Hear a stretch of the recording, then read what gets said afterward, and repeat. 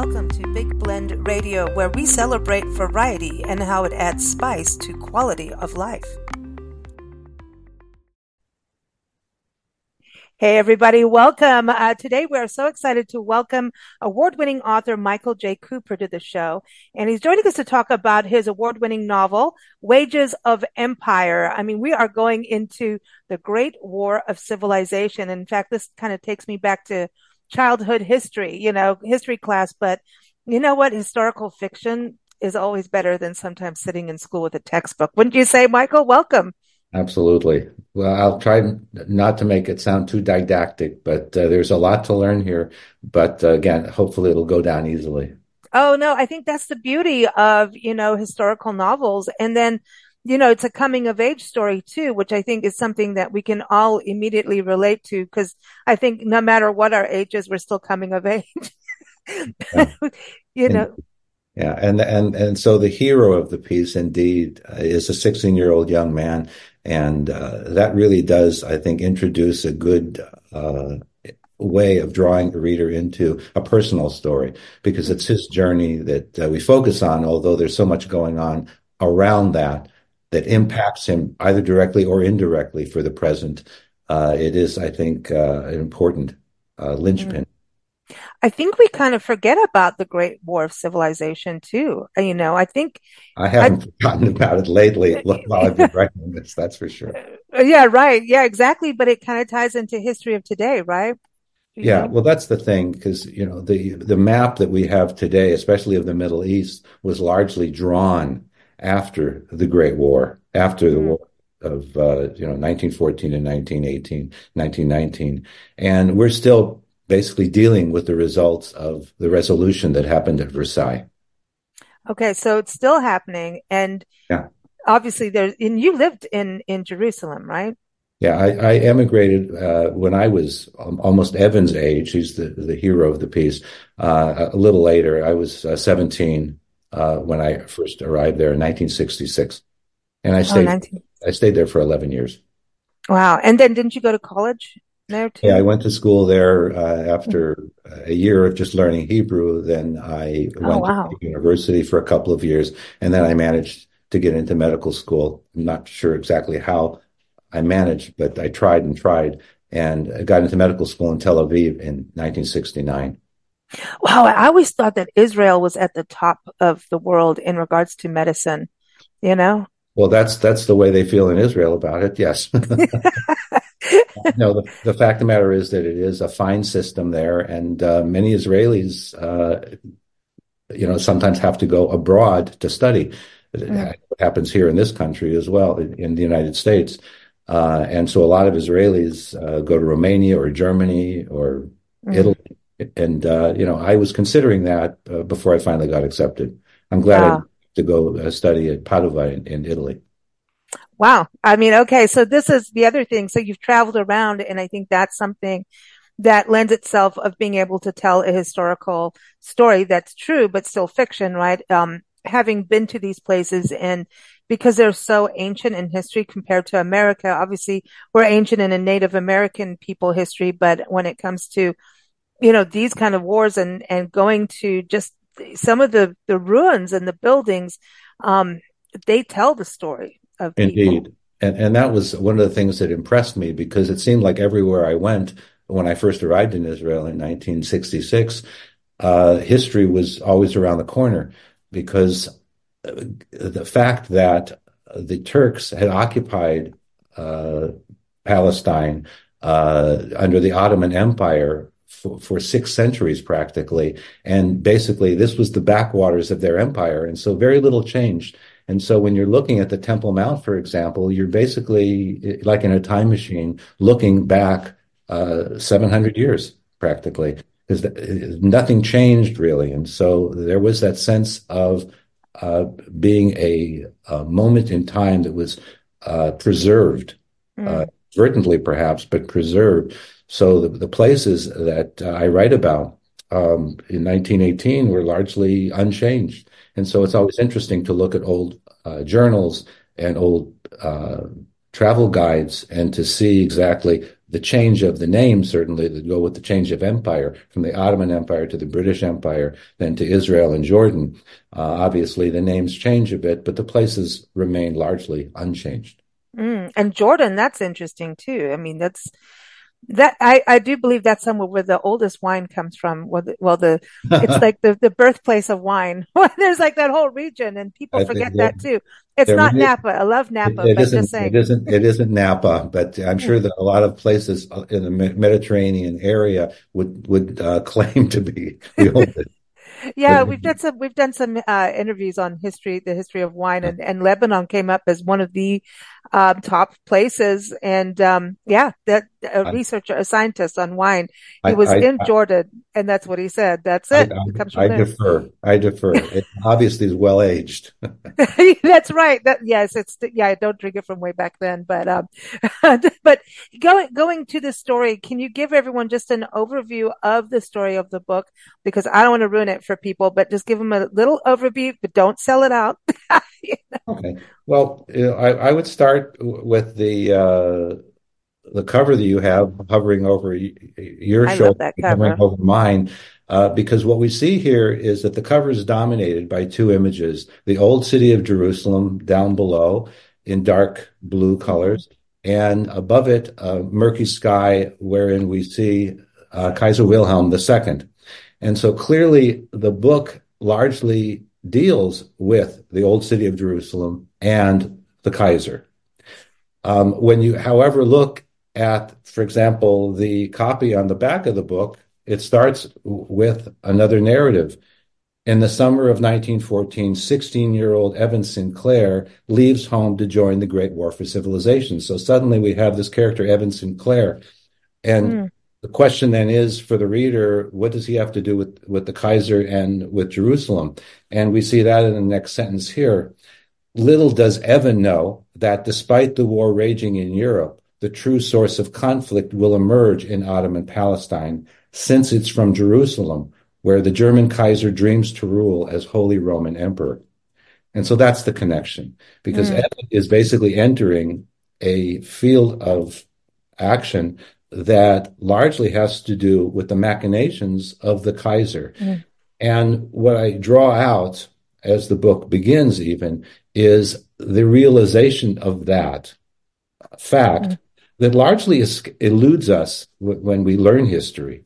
That mhm. Wilhelm is sort of at the center in regards to starting. We all hear about Franz Josef and the assassination in Sarajevo, but we don't really know what was behind the scenes. And indeed, there was a lot of maneuvering over decades in regards to what Kaiser Wilhelm did. So this basically is a hero's journey. The hero is Evan Sinclair. If we use the Mhm. archetypes of Joseph Campbell, uh, this young man then is the person who occupies that role, that archetype. And if he's the hero, who's the villain? Kaiser Wilhelm.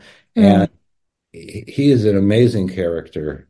He's really a buffet of the bizarre from the standpoint of what he brings in his personality. There's a wonderful description of him from a German historian about uh, his personality. And I would just want to read this just sure. to throw that into the mix. This is a historian, for those who are interested, Thomas Nipperdary, who wrote this in the early part of the 20th century.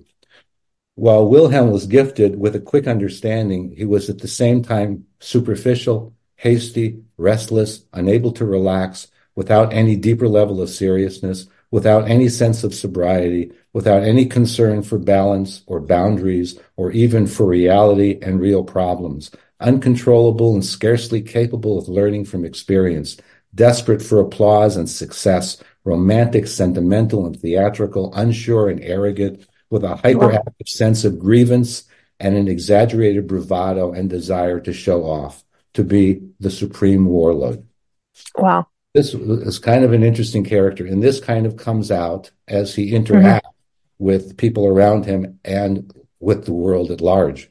Mm, Basically, what we have here that is a hero's journey of a young man into this very larger than life adventure, and how this is basically revolving around the machinations of one man and his aspirations, especially as it related to Jerusalem. Well, I think this is the thing about history, right? It's always about getting into the psyche of the people who are leading at the time. I mean, that's really the thing is this history is so fascinating because it's like, why did this person do this? And then, life changing events happen just from one person. And this kind of his personality, there's still people running around doing that same thing. I'm just saying. Yeah, without naming names, there are people Just who actually saying. fit that description pretty well. Yeah. What's also amazing is not just the character of the Kaiser, which is amazing enough, that allows a person such as a writer to approach a book like this with such a rich amount of material. You also have amazing characters like Gertrude Bell, the great archaeologist and explorer, and an amazing woman in her time. In any time, you have T.E. Lawrence. Mm-hmm. You have Winston Churchill. You have people who are large, and they're basically all populating this book. In addition to people actually on the ground in Ottoman Palestine at that point. In particular, we have the Hashemites, that is Emir Faisal and his father Hussein in Mecca. Mm-hmm. And you have, on the other hand, you have the early Zionists. You have Asher Ginsburg, who's also called Ahad Ha'am, and you also have Chaim Weizmann, who became the first president of Israel. So you have these major players before they were even major players on this field of battle. This must have been fun to write, but to me, you're lucky you have like computers now because this would be what we would call the chart of the world. My mom tried to write a historical novel once, and this was way back when, I think in the early 80s, maybe. Yeah. And at this point, eventually, our actual living room, and she's an artist, all the art came down. And a friend who had a newspaper, like go figure, we have friends in newspapers, but gave us a big roll of newsprint, the actual paper, and we rolled it around and we did the chart of the world because she couldn't type, like, did they have a typewriter in China at this time? And she was just doing a historical novel in Kenya where we lived. And so next thing you know, I'd come home from school and have to like help fill out this chart. The book never got written. That must be one hell of a chart, though. One heck of a chart. I wish we still had it today, because it was pretty epic. And so getting into your book, because I think you are an excellent writer. I'm at the beginning of it, but your writing, you really set the scene. And I think it is really to be able to pack that much history. You have a use of characters, like you identify with the characters, but you really get into the setting immediately. I mean, it's just, you're in the book, you are in the story. You're an incredible writer. And so I'm excited. So that's why I say, no spoilers for me, but won't say a word. or for the audience, we want them to get the book, but, to be able to put this all together, like how long did it take you to do? I mean, you're lucky you have computers, as was my point. Well, when I started this adventure, this was in the mid 90s, frankly. And so this book actually grew out of those earlier writings. I started actually writing historical fiction after the assassination of Yitzhak Rabin. And with that, unfortunately, came the death of the peace process that he had begun. There's a lot of debating about the quality of the Oslo Accords.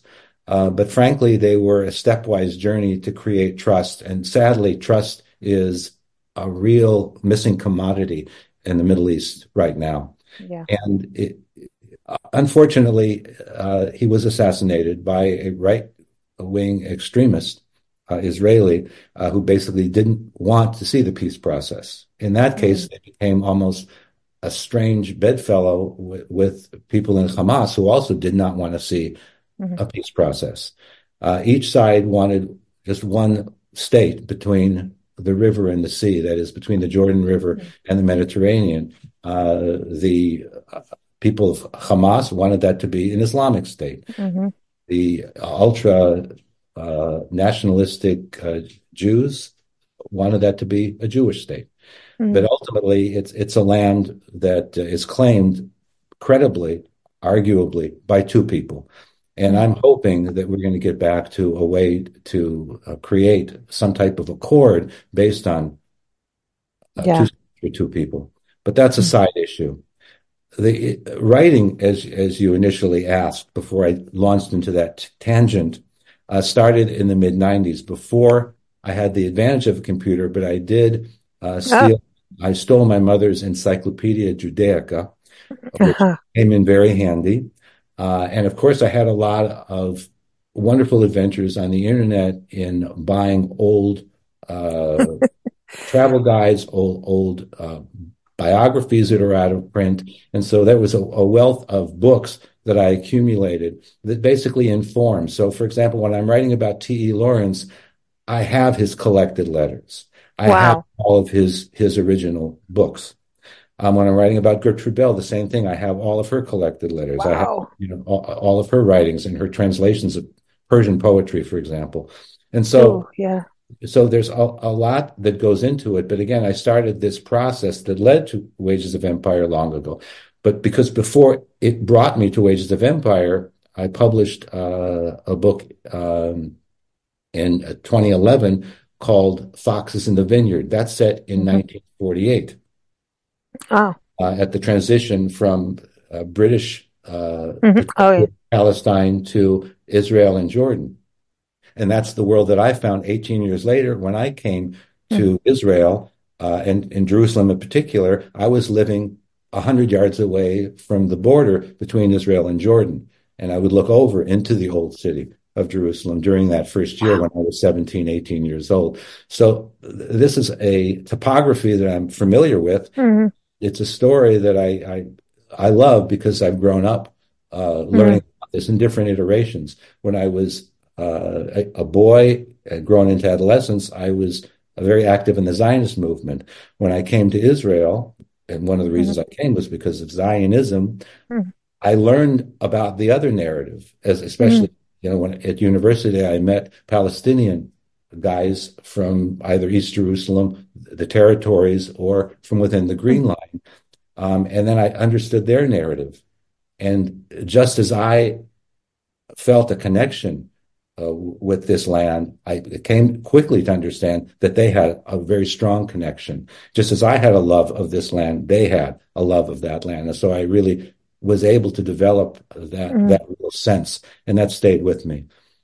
Mm-hmm. So in regards to the writing of this, again, Foxes in the Vineyard came before it. And then I did another book called The Rabbi's Night that's set at the transition from the Crusades to the Mamluk Caliphate Ooh. in 1290 at the end of the Crusades. And so, those were also wonderful touch points. And this now is sort of set somewhere between the Crusades and 1948.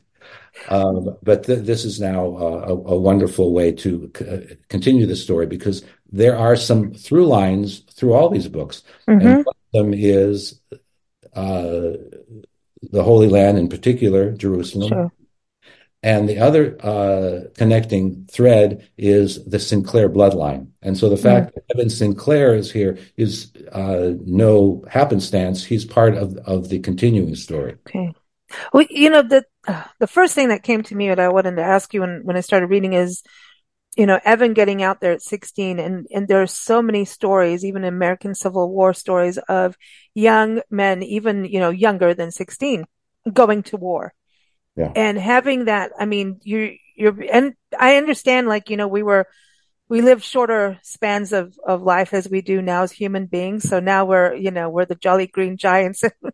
We'll live till 100 and something, but when you go to have that kind of conviction to do something like that and not, what's out of it? I forget what I'm saying of this. Like you have that strong, to go to war and that belief system. That has been something interesting to explore as a writer. Well, indeed, and the fact of the matter is that when I went to Israel and I was there during 1967, as the situation was growing very dire because the president of Egypt closed the Straits of Tiran to Israeli shipping, which is an act of war.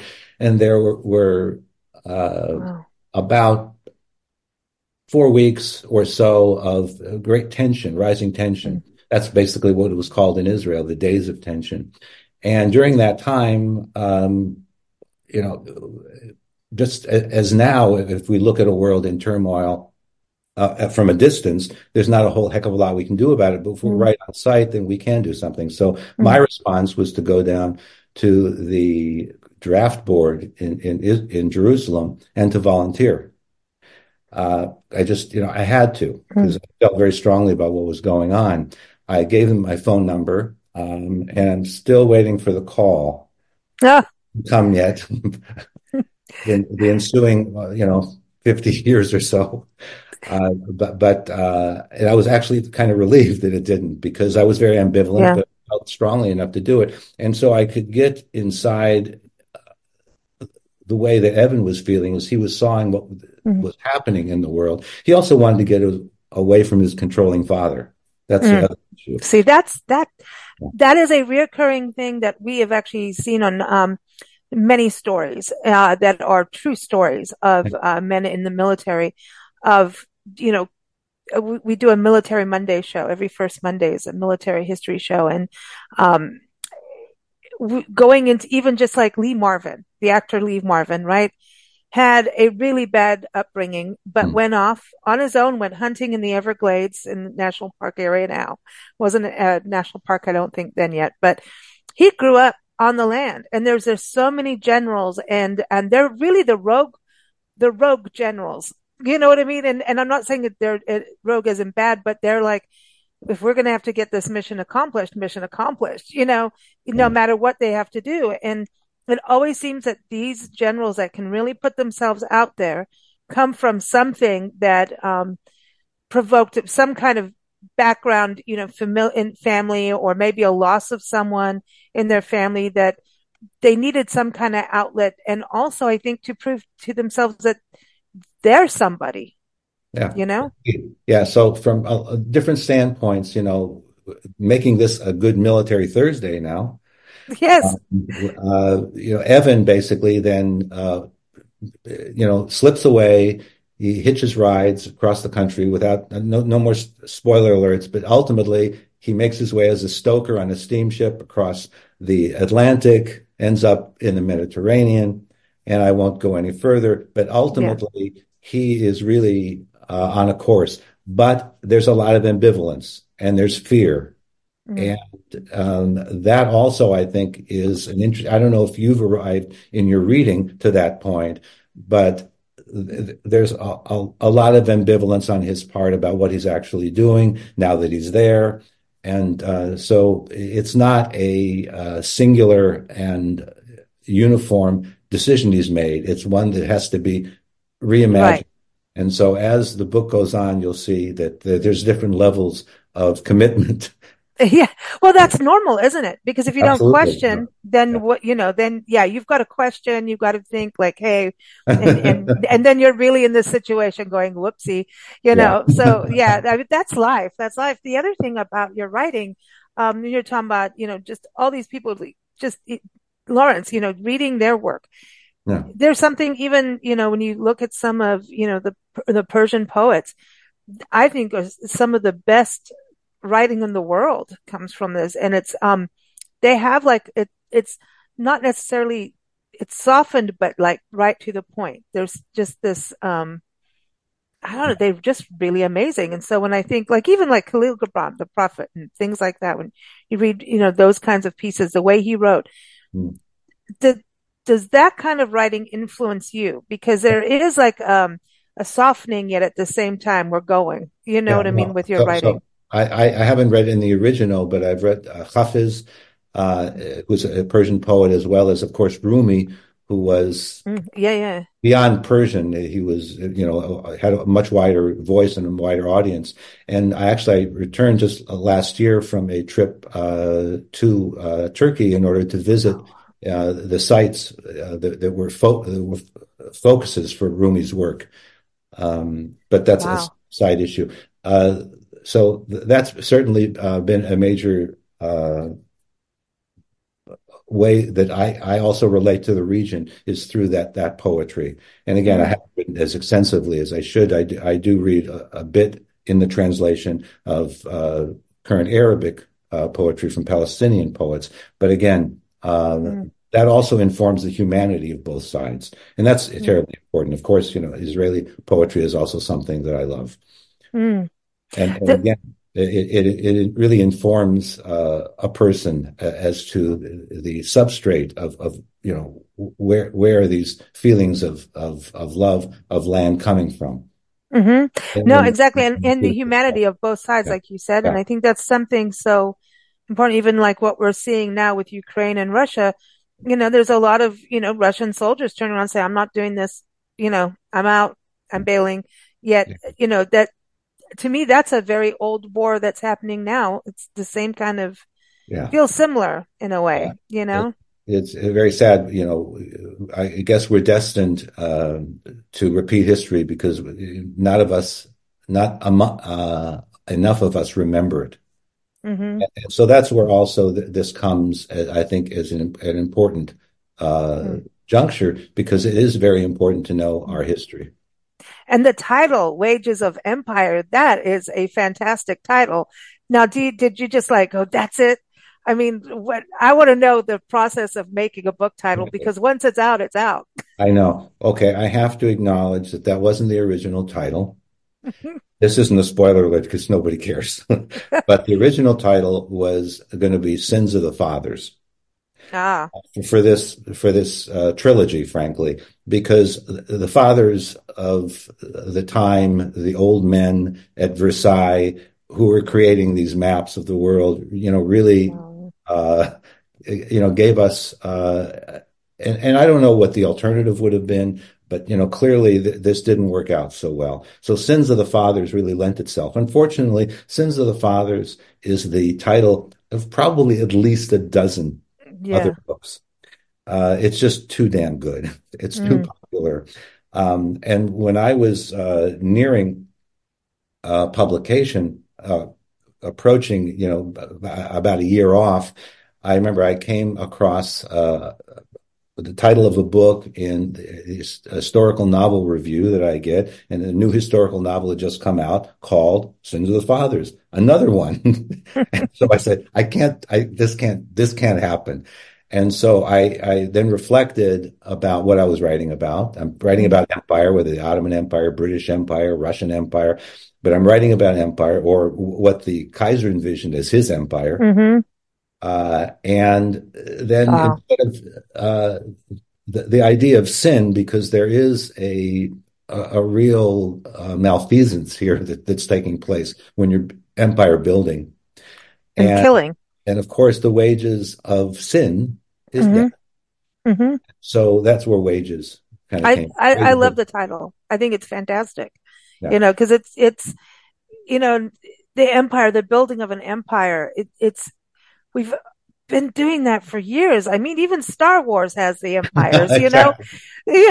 So I mean, when you think about that, you go back to history, it's like, and here comes, they want to be lords, like literal lords, And that's the beauty and the staying power of that of the series, the empire, that they're writing about is again, I think, relatable to this because I'm going with it as well. So after Wages of Empire will come the next book, which is going to oh, come out within the next few months, Crossroads of Empire. oh, good. Oh, wow. All right. So I like this. This is, And that will continue the story immediately where Wages of Empire ends. oh, wow. Okay, good, good. So I'm excited about this because I Me think you're too. really doing some history. I mean, but Yeah. yeah, I think your Google history must be fascinating and you know what I mean? And understanding what you're reading. That's the other thing. I think, it's like I was saying, it reminded me of like going back to school, going, oh wow, we don't talk about the Ottoman Empire that often. I mean, you just don't, it's kind of shuffled aside maybe in this country. Maybe that's what it is. I mean, I grew up in Africa, so I don't know if that was just a big deal at the time. I don't know.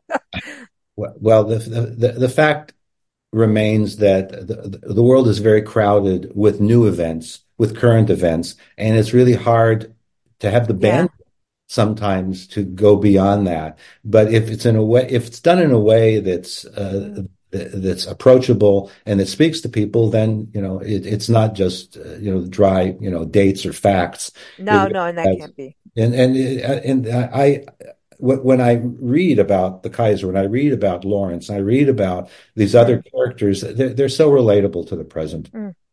Well, the thing too, yeah, it is really because people are people at the end of the day. And, Yeah, when you have those kind of personalities too, that want to be the Lord's, it is it, right? Um, it is fascinating to read it and also kind of brings us up to, hey, are we letting history repeat itself? yeah, What are we signing up for here? It's like, why we need to, I think your kind of book is important to bring about thoughts of peace instead of anger. yeah. And because all of that is like a big bluster of hot wind, but it destroys so much. And when you can read what happened in history from these, maybe some peace can come from it. And I think it'd be cool to put this into like a Netflix series or something too. Would you let them do it? Come on, you would. Yeah, in a heartbeat.